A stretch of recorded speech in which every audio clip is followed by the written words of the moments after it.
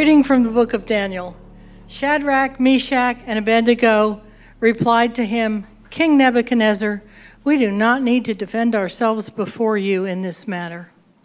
If we are thrown into the blazing furnace, the God we serve is able to deliver us from it, and he will deliver us from your majesty's hand. But even if he does not, we want you to know, your majesty, that we will not serve your gods or worship the image of gold you have set up. Then Nebuchadnezzar was furious with Shadrach, Meshach, and Abednego, and his attitude toward them changed.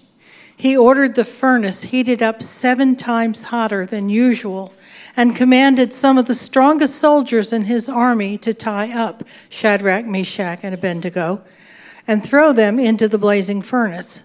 So these men, wearing their robes, trousers, turbans, and other clothes, were bound and thrown into the blazing furnace. The king's command was so urgent and the furnace so hot that the flames of the fire killed the soldiers who took up Shadrach, Meshach, and Abednego, and these 3 men, firmly tied, fell into the blazing furnace. Then King Nebuchadnezzar leaped to his feet in amazement and asked his advisors, weren't there 3 men that we tied up and threw into the fire? They replied, certainly, your majesty. And he said, look, I see 4 men walking about in the fire, unbound and unharmed, and the 4th looks like the son of the gods. Nebuchadnezzar then approached the opening of the blazing furnace and shouted, Shadrach, Meshach, and Abednego, the servants of the Most High God, come out, come here. So Shadrach, Meshach, and Abednego came out of the fire, and the satraps, prefects, governors, and royal advisors crowded around them.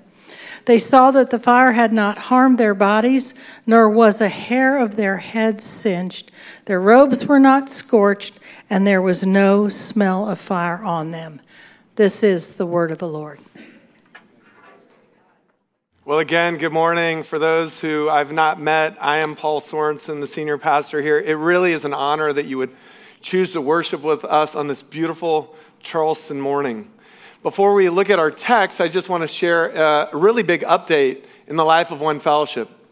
We have, as of this past week, officially launched into phase 1 of our building renovation of 142 Sportsman's Island, in which you sit today. If you drive out of here, you'll notice not all the walls match. You'll see new paint will be going up over the coming weeks. The lobby will change. A new kids zone will be upfitted. It's going to be incredible. And so thank you for your generosity, your ongoing prayers, support. We're going to send out a big email, right, Mark? We're going to send out a big email. I'm looking at our new director of ops, Mark Jones. He'll make me do it this week, but it's an exciting time to be a part of this church, and it's a humbling time to see all God is doing. 20 new members. We already had 8 babies sign up for dedications next week. I don't know how they use computers, but it's an exciting time in the life of our church. With that intro, let me invite you to bow your heads as I share a brief word of prayer. Dear Heavenly Father, may the words of my mouth and the meditations of our hearts be pleasing in your sight, our rock and our redeemer. And in the oldest prayer of the church, we pray, come, Holy Spirit, come. In Jesus' name, amen. Well, I'd like to begin by asking everyone this question. In the face of danger, what should we do? In the face of danger, what should we do? Encountering a threat that's hard to quantify, someone recently asked Steve Bender, AKA the grumpy gardener of Southern Living magazine, for a solution to danger. Specifically, they asked, quote, Grumpy, any suggestions for controlling murder hornets? True story. Here's a picture of a murder hornet. Our neighbors have them in their Chinese privet bush. Grumpy, any suggestions for controlling murder hornets? To which Grumpy, I love that name, he replied, all my listeners know I hate privet. But anyway, I'll tell you what I would do if this was my yard. I'd get myself a flamethrower.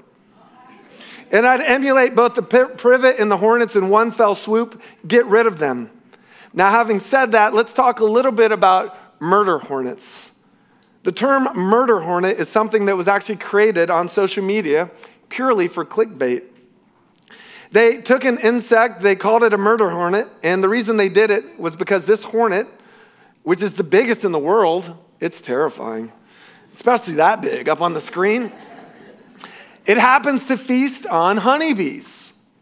And when it attacks a nest, it usually goes and bites off their heads.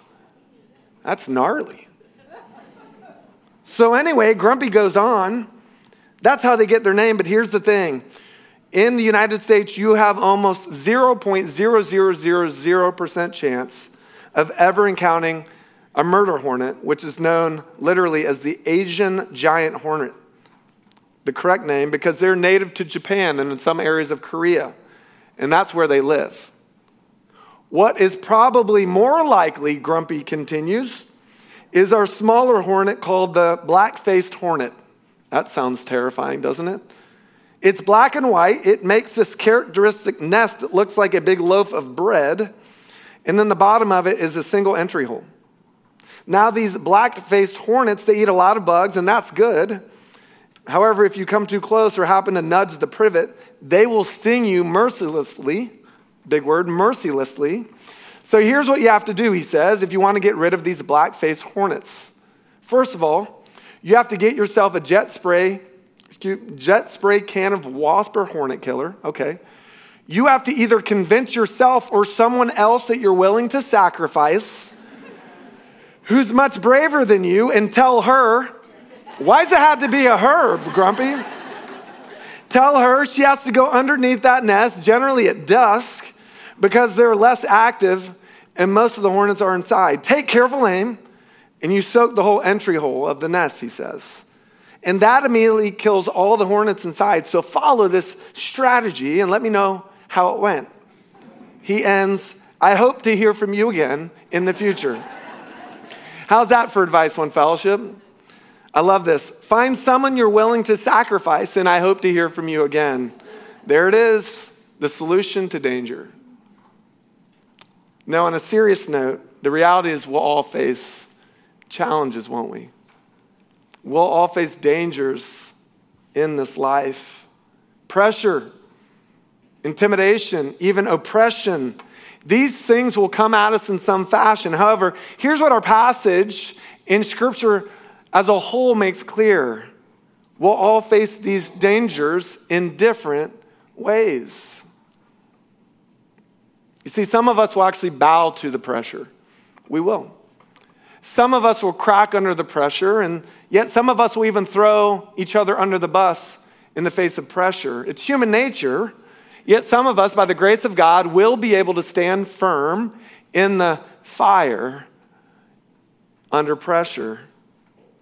So how will we, you and I, face pressure, face danger in the days to come? Well, let's look back at three key figures in the Old Testament and how they trusted in Yahweh in the face of pressure. So with this introduction, let me introduce our big idea from Daniel 3, and it's this. In a world that demands our attention and allegiance, only God is worthy of our hearts. And once we understand this, it will shape how we face danger. In a world that demands our attention and allegiance, only God's worthy of our hearts. And we'll break this down through 2 points. So point one, see the way of the world. See the way of the world. Beginning with verse 16, Shadrach, Meshach, and Abednego replied to him, King Nebuchadnezzar, we don't need to defend ourselves before you in this matter. If we're thrown into the blazing furnace, the God we serve is able to deliver us from it. He'll deliver us from your majesty's hand. But even if he does not, we want you to know, your majesty, we will not serve your gods or worship the image of gold that you set up. Then Nebuchadnezzar was furious with Shadrach, Meshach, and Abednego, and his attitude toward them changed. He ordered the furnace heated 7 times hotter than usual and commanded some of the strongest soldiers in his army to tie them up and throw them into the burning furnace. So these men, wearing their robes, trousers, turbans, and other clothes, were bound and thrown into the blazing furnace.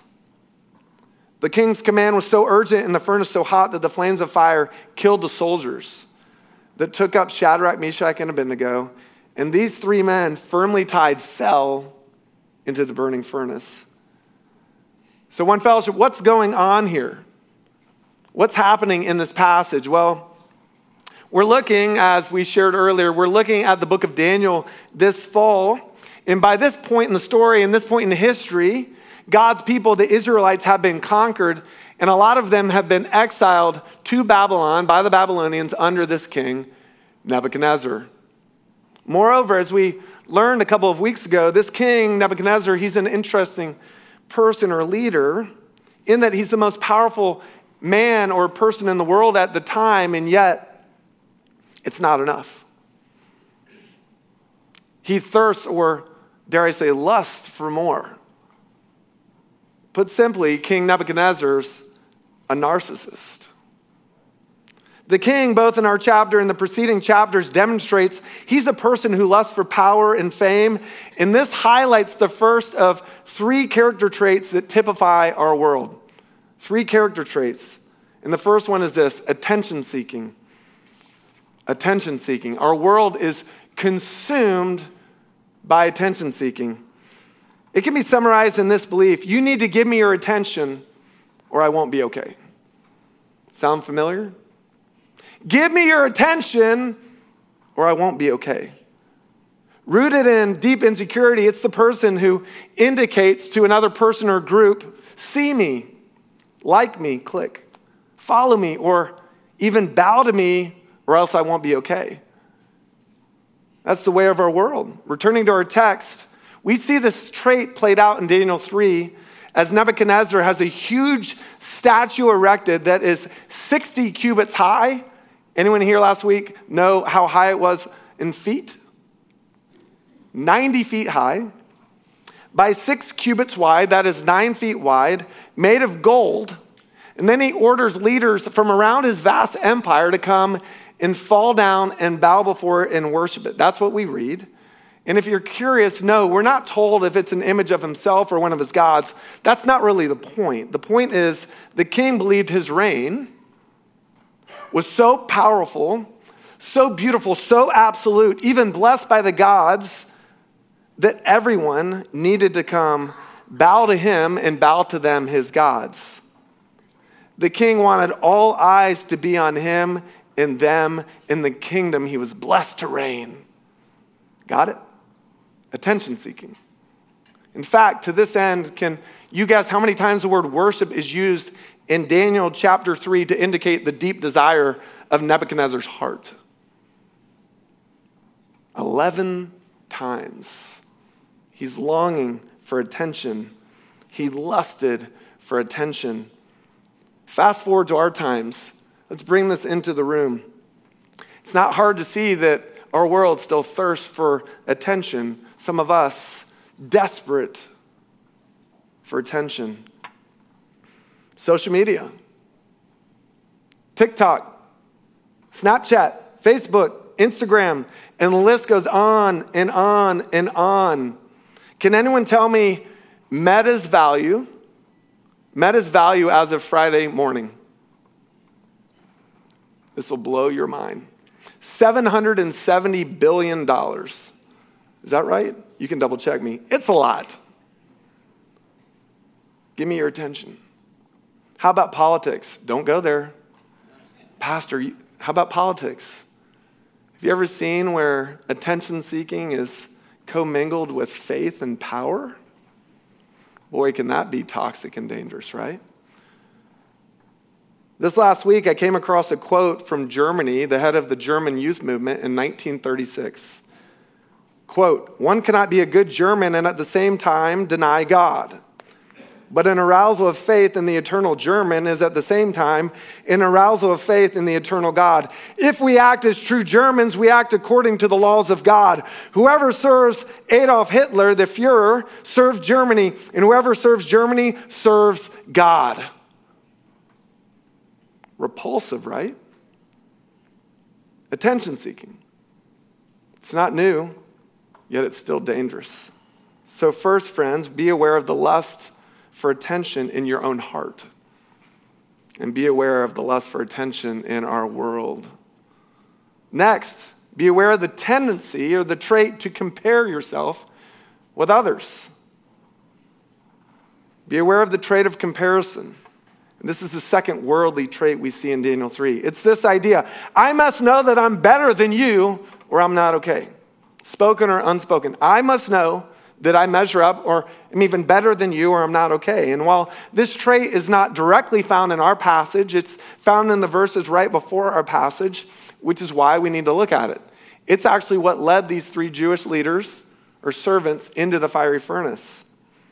Specifically in verse 8 of Daniel 3, we read, at this time, some astrologers came forward and denounced the Jews. Dropping to verse 12, the astrologers tell Nebuchadnezzar, there are some Jews whom you have set over the affairs of the province of Babylon. Shadrach, Meshach, and Abednego, who pay no attention to you, your majesty. They neither serve your gods nor worship the image of gold you have set up. In other words, church, these astrologers throw Shadrach, Meshach, and Abednego under the bus by turning them in to the king.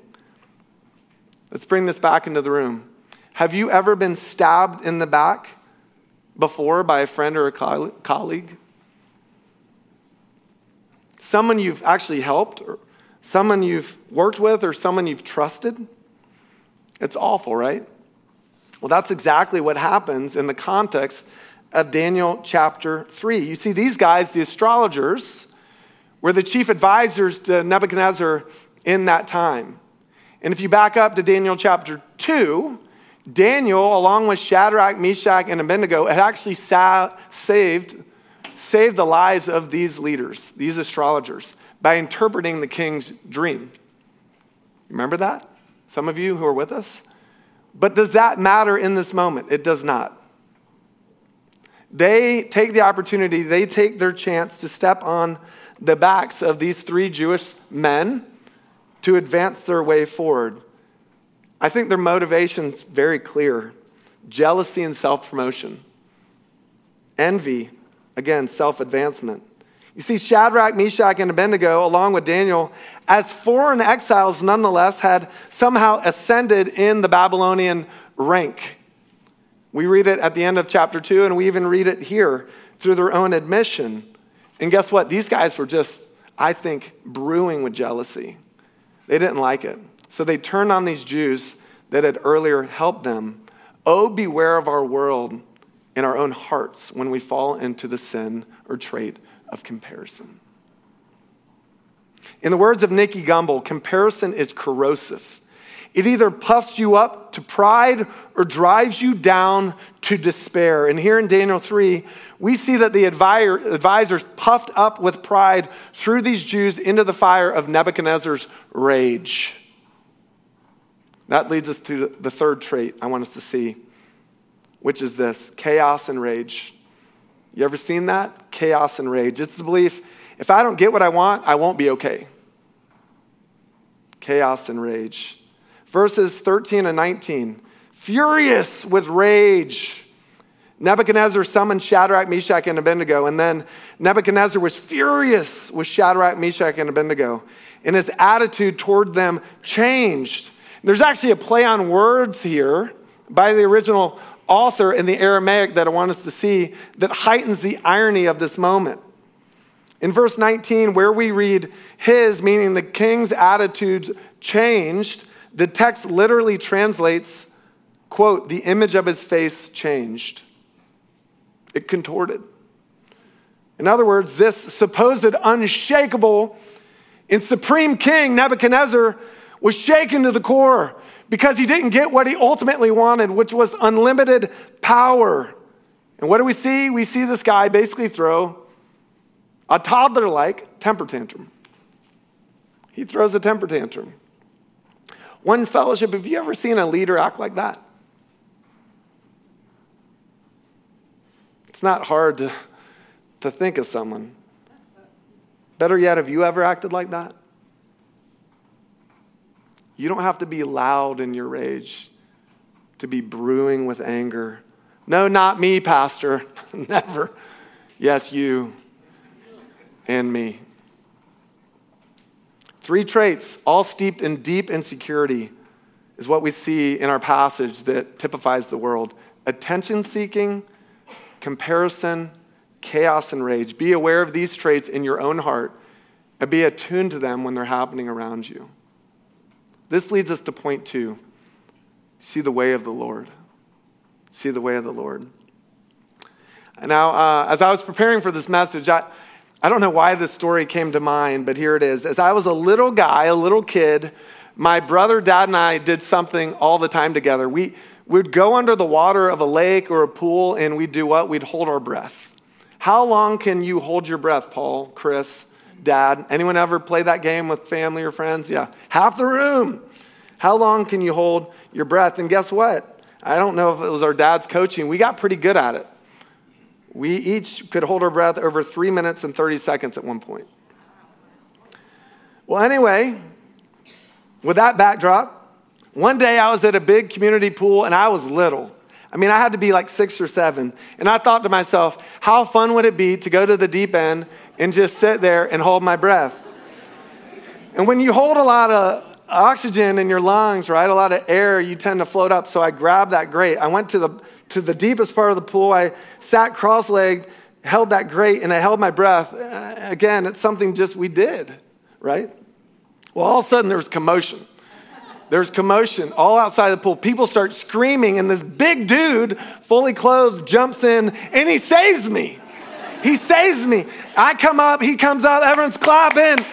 He's saved. Did I really need saving that day? Not really. But how's the saying go? It's the thought that counts. To this day, I think he thinks he's saved. Praise God. He's probably preaching on it. There's this little boy. Returning to our passage, here's the truth. Facing the chaos and rage of the king in his fiery furnace, these 3 men, Shadrach and Meshach and Abednego, they needed more than just thoughts. They needed a rescue. They needed a divine intervention. They needed a power that transcends all powers around them and circumstances in which they found themselves. And guess what? They got it. One fellowship, they got it. We read, then King Nebuchadnezzar leaped to his feet in amazement, and he asked his advisors, weren't there 3 men that were tied up and thrown into the fire? And they replied, certainly, your majesty. He said, look, I see 4 men walking around in the fire, unbound and unharmed, and the 4th looks like a son of the gods. And Nebuchadnezzar then approached the opening of the blazing furnace and shouted, Shadrach, Meshach, and Abednego, servants of the most high God, come out, come here. So Shadrach, Meshach, and Abednego, they came out of the fire. And the satraps, prefects, governors, and royal advisors crowded around them. They saw that the fire had not harmed their bodies, nor was their hair on their heads singed. Their robes were not scorched, and there was no smell of fire on them. Wow, what an incredible story. 2 things I want us to note, exegetically speaking. First, as John Calvin pointed out, could God have extinguished the flames before these men were thrown into them? The answer is absolutely he could have. Did he? He did not. No, God delivered Shadrach, Meshach, and Abednego, not from the fire, but in the fire. Don't miss this, friends, especially if you're facing fire right now. God delivered these 3 men, not from the fire, but in the fire. Next, as theologian Tremper Longman points out, could God have saved these 3 men without all the fanfare and just had them walk out unscathed of this fire? Yes! But he didn't. No. God delivered Shadrach, Meshach, and Abednego by the presence of a 4th man who looks like a son of the gods. It all begs the question, was this Jesus in the fire with these men, or was it an angel or someone else? Here's the deal. We're not told. However, what is made clear is that those who trust in the Lord have one thing in common, and it is this: they have security, absolute security. Those who trust in the Lord and not the powers above them or circumstances around them have this one thing in common: security, absolute security. It's the belief that even in the face of danger, Jack, I'll be okay. Even in the face of danger, church, we'll be okay. When life goes off the rails, when that relationship starts to fracture, when that door is slammed in your face, it'll be okay. This, friends, is the way of the Lord. It's the invitation. It's the anchor in the storm. No, dare I say, it's the gospel. See, Daniel chapter 3, in this wild story of the fiery furnace, is all a foreshadowing of a promise that will find ultimate fulfillment in one person, and his name is Jesus. We're making our way towards Advent, and what's that one title we read early in the Gospels that describes Jesus? Emmanuel, which means God with us, God with me, God with you, God with us. Thus, we need to understand that today's passage is not just some historic story or fairy tale. No, it's more than that. Daniel chapter 3 is a flashing, bright light, a bright arrow pointing to something or someone else. And who is that? It's Jesus. Jesus, don't miss this, friends. It's Jesus, God with us, God with me, and God with you.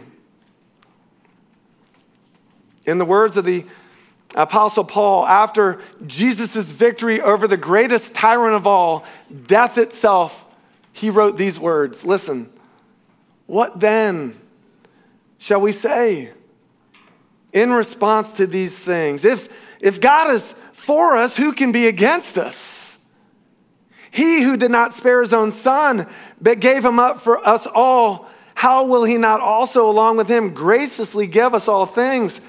Who will bring any charge against those whom God has chosen? It is God who justifies. Who then is the one who condemns? No one. Christ Jesus, who died, more than that, who was raised to life, is at the right hand of God and is also interceding for us, meaning you and me. Who shall separate us from the love of Christ? Shall trouble?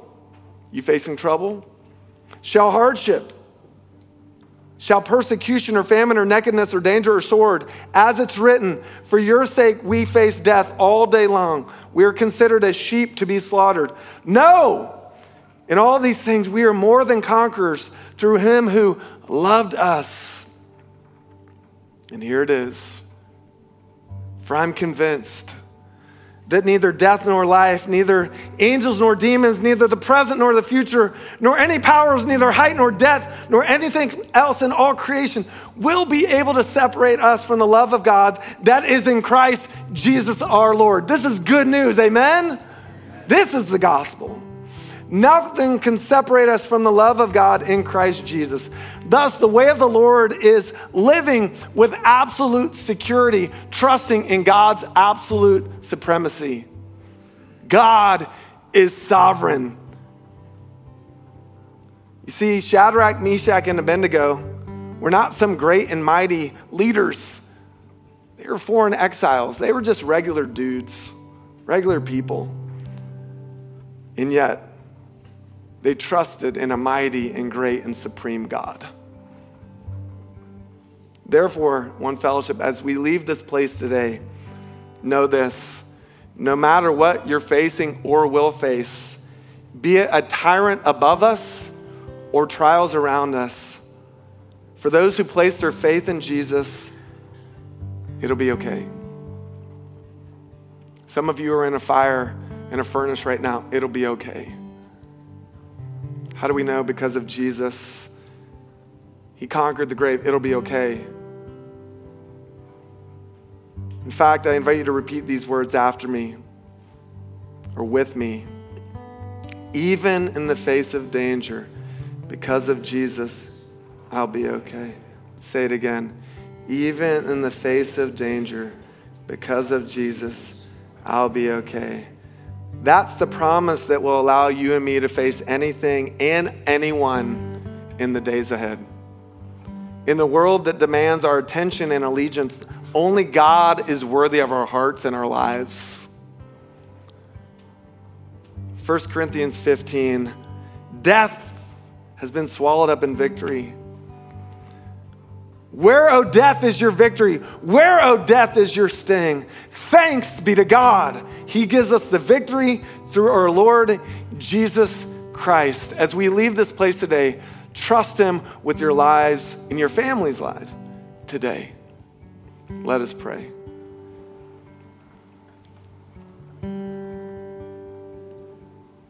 Dear Heavenly Father, thank you for your intervention, for your rescue, for this promise that's based in history. Draw us back to you. For those who go it alone, would you call them to yourself? May they not turn their brains off, but turn their brains on to see the power of this promise fulfilled in your Son, Jesus. We place our trust in him today. In Jesus' name we pray. Amen.